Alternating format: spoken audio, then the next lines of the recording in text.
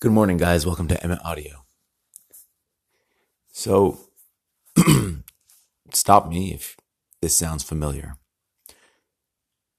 You start to get into something, and you realize it's kind of a hot scene, and you get excited about it, and you dream about it being a bigger part of your life. And as you get more acquainted with the scene, you start to realize that the people who were there before you are always going to feel like they have a bigger audience than you do. That you're always going to feel a little behind those people, a little behind where you could have been if you had just been there a little sooner, a little earlier. Now, I know this has been my experience with the spoon carving scene, and I think it's probably a universal truth for anyone in any scene like that. Because it's super tempting when you are part of a scene that feels like it's having a moment. And you sort of ask yourself, well,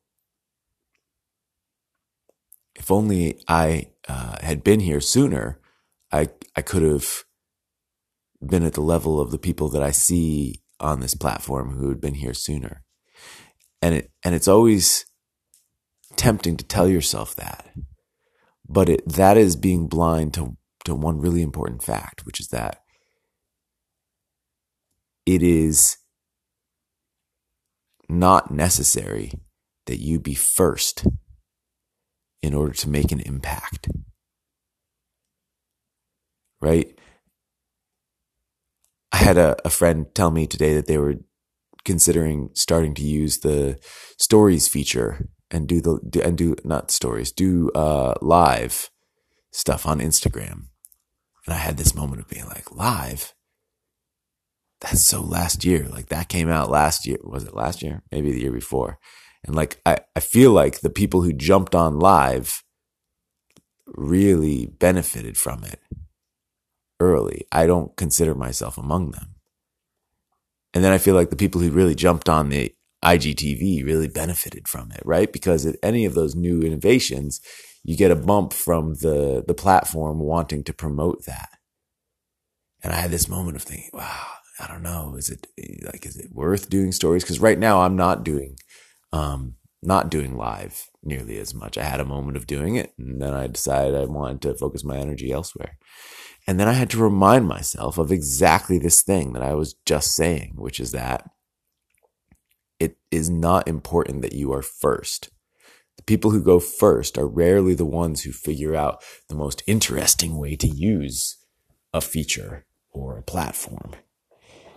Because there's always going to be changes and innovations and interesting things being done by people who come not first. And I think it's really important that we remind ourselves of this, because I think as a culture, we place far too much emphasis on being there first. And particularly when the metric that we are tracking is followers, which for a number of reasons tracks more closely with people who were there early than with really any other variable. Then I think even more strongly, we get the sense that if you're not first, then what's the point?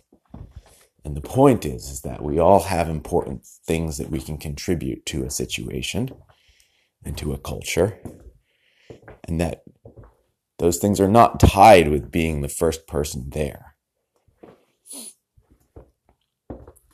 And that in fact, being able to see what other people have done, see what worked, get that spark of inspiration of, oh, they did that, and I could see how I could take that a step further, is actually an advantage.